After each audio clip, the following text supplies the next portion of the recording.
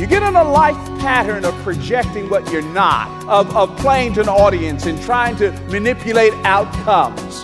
What makes hypocrisy so deadly is that at a certain point, the hypocrite believes that he is what he pretends to be. Hypocrisy always leads to self-deception. Welcome to Living a Legacy, featuring the Bible teaching ministry of Crawford Loritz. Well, the passage we'll be looking at today is Matthew chapter 23, and we'll learn that Jesus does not take kindly to hypocrisy. Hope you can stay with us for this important study. If you're new to our broadcast, Crawford has been in Christian ministry for over 50 years, serving as a pastor, missionary, seminary professor, speaker to pro athletes, and an author. His books include Make It Home Before Dark, Your Marriage Today and Tomorrow, and Leadership as an Identity.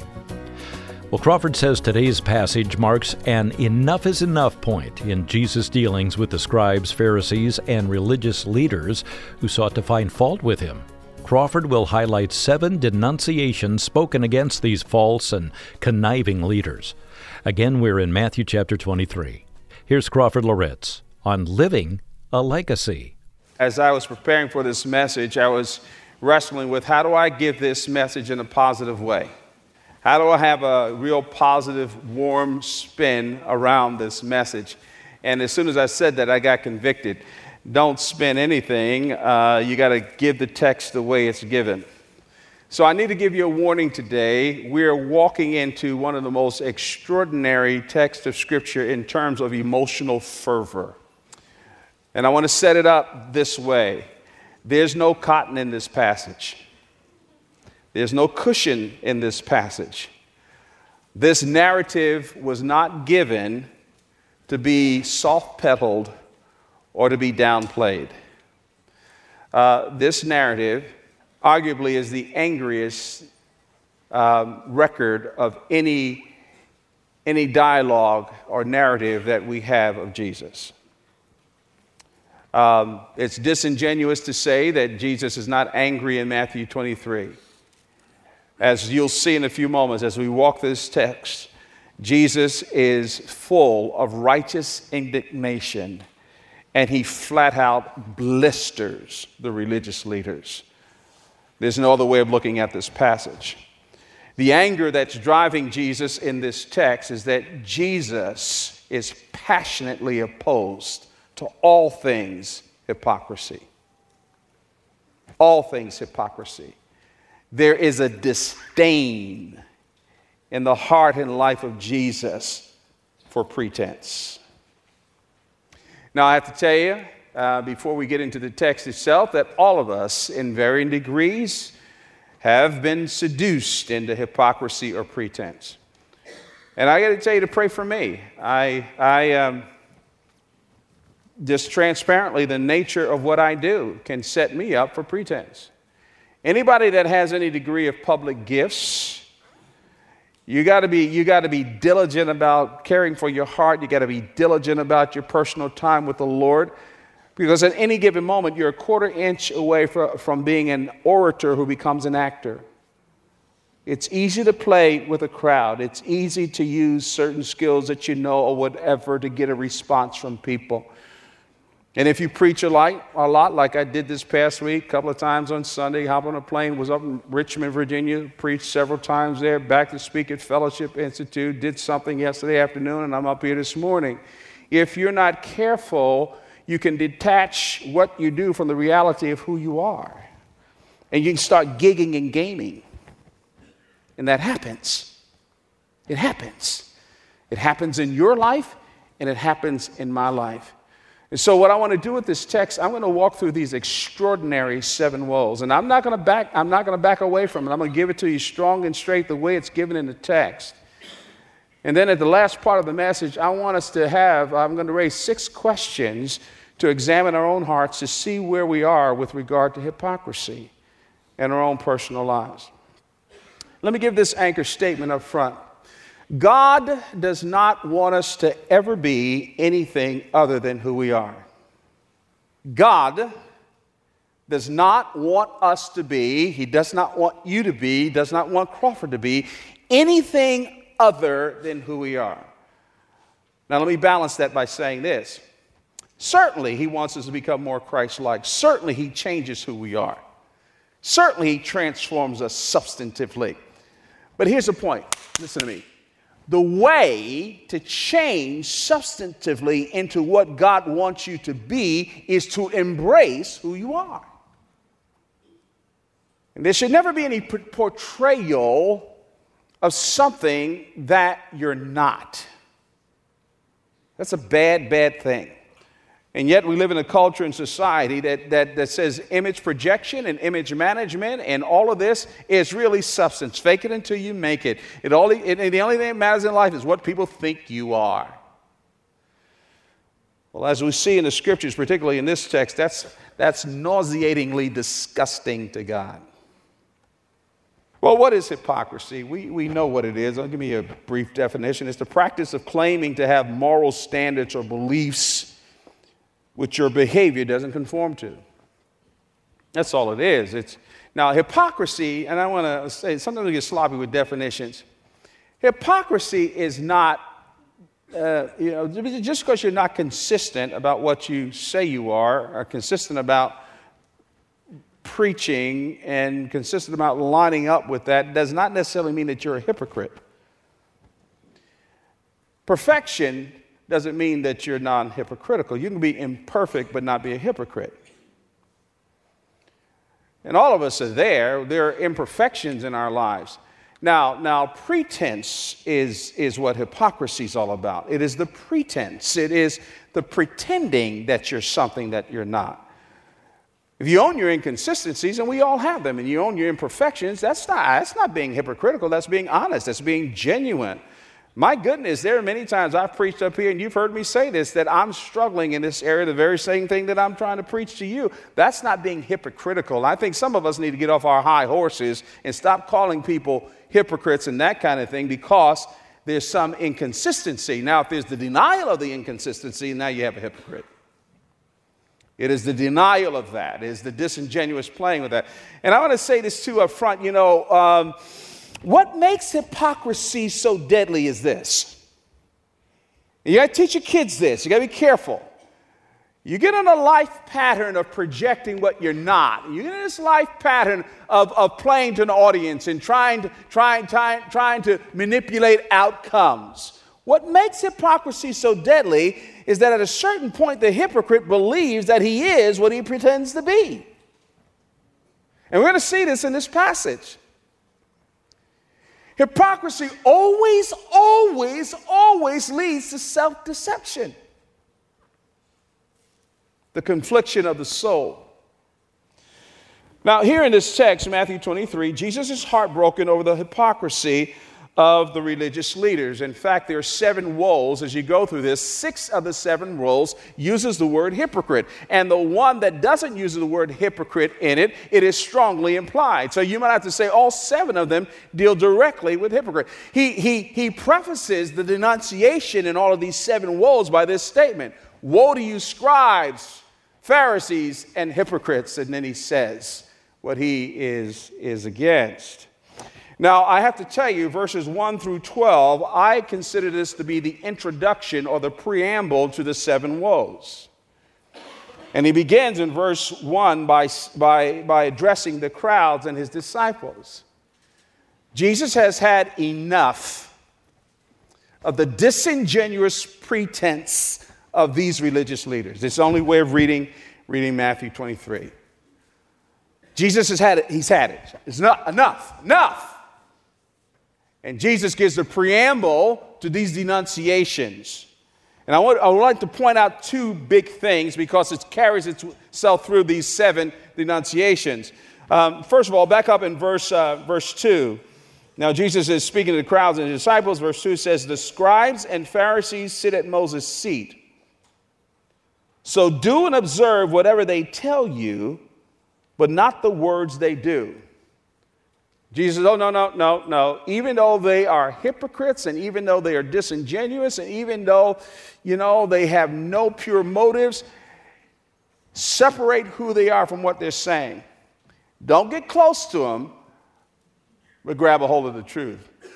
fact, I've told my sons that about certain preachers that I know, to be careful of them.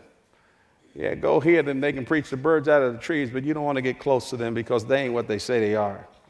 And this is exactly what Jesus is saying here. Now, here's the line. The last part of verse 3, he says, for they preach but do not practice. Don't be fooled. They're not doing the stuff that they're telling other people. So that's the first piece here. And the second part, or second observation I want to make about this preamble is down in verse 11 and 12. He says, the greatest among you shall be your servant. Whoever exalts himself will be humbled, and whoever humbles himself will be exalted. Now, you got to take that in its broader context here. Jesus is actually making a denunciation to these religious leaders. What is he saying here? I think what he's saying here is that they're not servants. You kidding me? They use their position of authority, and they use the truth that they know, and they use the platform that they have, and they use the position that they have, and they use all the knowledge that they have to manipulate and control you. They're not servants. They're not serving you. They exalt themselves. Now, having said that, those two big blocks, Jesus steps into the most blistering, as I said, and direct series of denunciations you'll ever read in any of the narratives. And I need to, with integrity, preach the passage the way it's intended. So what I decided to do is that I've taken each one of these 7 woes and turned them into 7 statements. 7 statements of denunciation that Jesus makes, and they're all anchored to this whole idea of his disdain of hypocrisy. And I think we can learn something from this. The first statement is this. He's speaking directly to these religious leaders. Number 1, in verse 13, he says, you yourselves are barriers to the kingdom. Listen to what he says here, verse 13. But woe to you, scribes and Pharisees, hypocrites, for you shut the kingdom of heaven in people's faces. For you neither enter yourselves nor allow those who would enter to go in. Wow. Jesus says to them again, you yourselves, you are the barrier to the kingdom. How strange and odd this is. Their antagonism toward Jesus was causing many to turn away from him.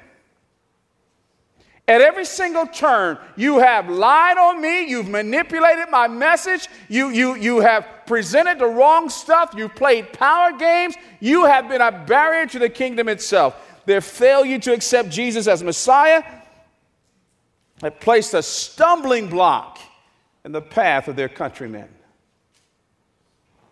You know, it's bad enough to keep yourself out of the kingdom, but worse when you stand in the way of others. When I read that, the Holy Spirit put a searchlight on my own heart and life, and I thought, oh, Lord, is there anything in my life that's stopping people from entering the kingdom? Any hypocrisy, any inconsistencies in my life that doesn't tell the truth about the gospel? So Jesus begins at the very beginning. He says, look, I'm going to tell you, you of all people should have been affirming the message of the kingdom and passionate about not doing or being anything that would be a stumbling block. But you yourselves have blocked people from entering the kingdom. The second woe, verse 15. Now, I have to say this, and I don't have time to explain this, but you'll notice in many Bibles, if you're reading the English Standard Version, for example, verse 14 is not in your Bible. It's not a verse 14, it's just a verse 15. Let me give a brief explanation of that.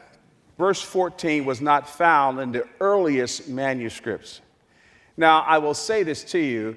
If verse 14 is there, it's inconsequential. It doesn't change the reading or the flow at all. It doesn't change even the idea at all. Verse 15, the second woe. The second woe is that what Jesus is saying is that you recruit to hypocrisy. Listen to what he says here. Woe to you, scribes and Pharisees, hypocrites! You travel across sea and land to make a single proselyte. And when he becomes a proselyte, you make him twice as much a child of hell as yourselves. Now, I told you that Jesus is using some strong language. You make him twice as much a child of hell as yourself. You see, they were converting people not to the God of Israel, but to their external restrictions and traditions, thus preventing the people from seeing the truth. How disgusting is that? You have so elevated your traditions and all these things and your restrictions and all this stuff. You're recruiting them to your process and not to God. You're recruiting them to your stuff and not to God. It's terrible. They were converting people to their hypocrisy. And I think there's a warning here, and that is that we must be authentic and pay close attention to our motives. Pay very close attention to our motives. You see, those we influence become who we are. I did not say those we influence will become what we say. Those we influence have a tendency becoming who we are. And so you talk about recruiting people for the kingdom. Let's cut the nonsense. You're not recruiting them to the kingdom. You're recruiting them to yourself. You're contaminating them with all of this extra biblical nonsense that has nothing to do with God, has nothing to do with the kingdom, but has everything to do with your mastery over people. So Jesus condemns them because they were recruiting to their hypocrisy. The third role is found in verses 16 through 22. Jesus is saying here, you value the non-essential. Now, let me read this section. Pay close attention to it. Verse 16 says, woe to you, blind guides, who say, if anyone swears by the temple, it is nothing. But if anyone swears by the gold of the temple, he is bound by his oath. You blind fools, which is greater, the gold or the temple that has made the gold sacred? And you say, if anyone swears by the altar, it is nothing. But if anyone swears by the gift that is on the altar, he is bound by his oath. You blind men, for which is greater, the gift or the altar that makes the gift sacred? So whoever swears by the altar swears by it and by everything on it. And whoever swears by the temple swears by it and by him who dwells in it. And whoever swears by heaven swears by the throne of God and by him who sits upon it. What is he saying here? Well, I go back to the anchor's summary statement. He's saying that you value the non-essential. You see, what Jesus is pointing out here is the trickery of the religious leaders. They were wrong by suggesting that the gold was greater than the temple and a gift was greater than the altar. See, the bottom line is this. They had forgotten that the temple sanctifies the gold and the altar sanctifies the gift. They had switched things around.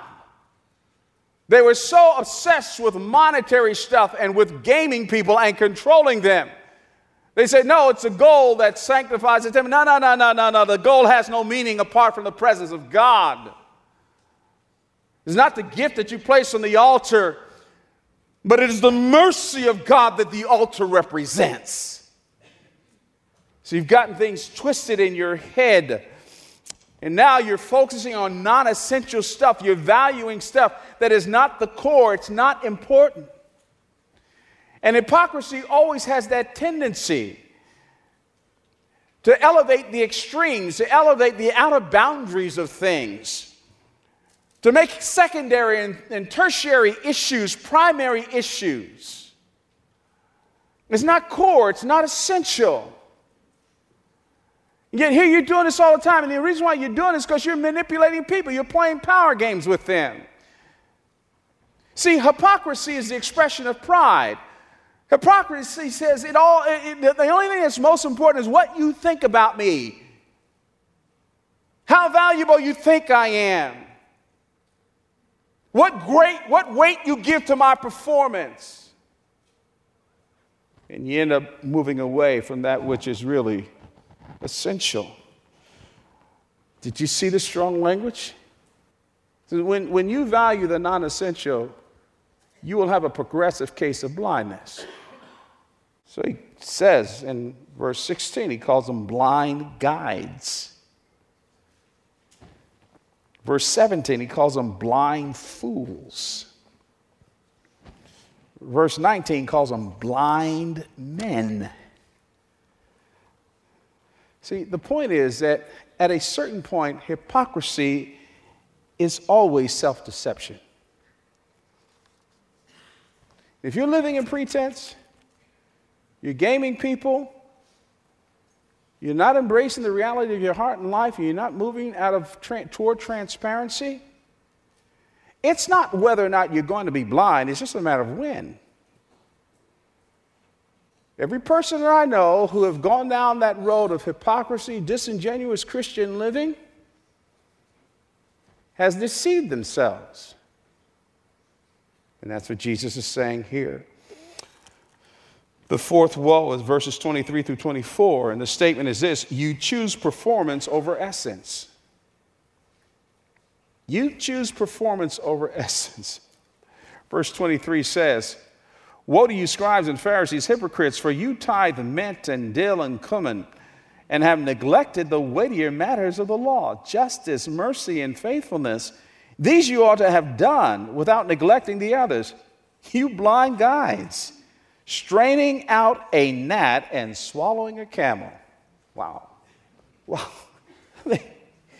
You're choosing your performance. You know, they were obsessed with and majored on minors. Now, don't get me wrong. Jesus is not condemning fasting here. He said, you're majoring on a minor, so much so that these details of the law has obscured the heart of God. You're so proud of how you perform. I've met a ton of Christians, and I have to say there are a few of you in this church who are too quick to boast and brag about your spiritual disciplines. Why do you want people to know how many hours you pray? Why do you want people to know how many chapters of the Bible you read every day? Why do you want people to know how often you fast? Why do you want people to know? The more I elevate what I do for Jesus, I can obscure the heart of Jesus. And that's what he means when he says that you neglect justice, mercy, and faithfulness. That's what you ought to be leading with.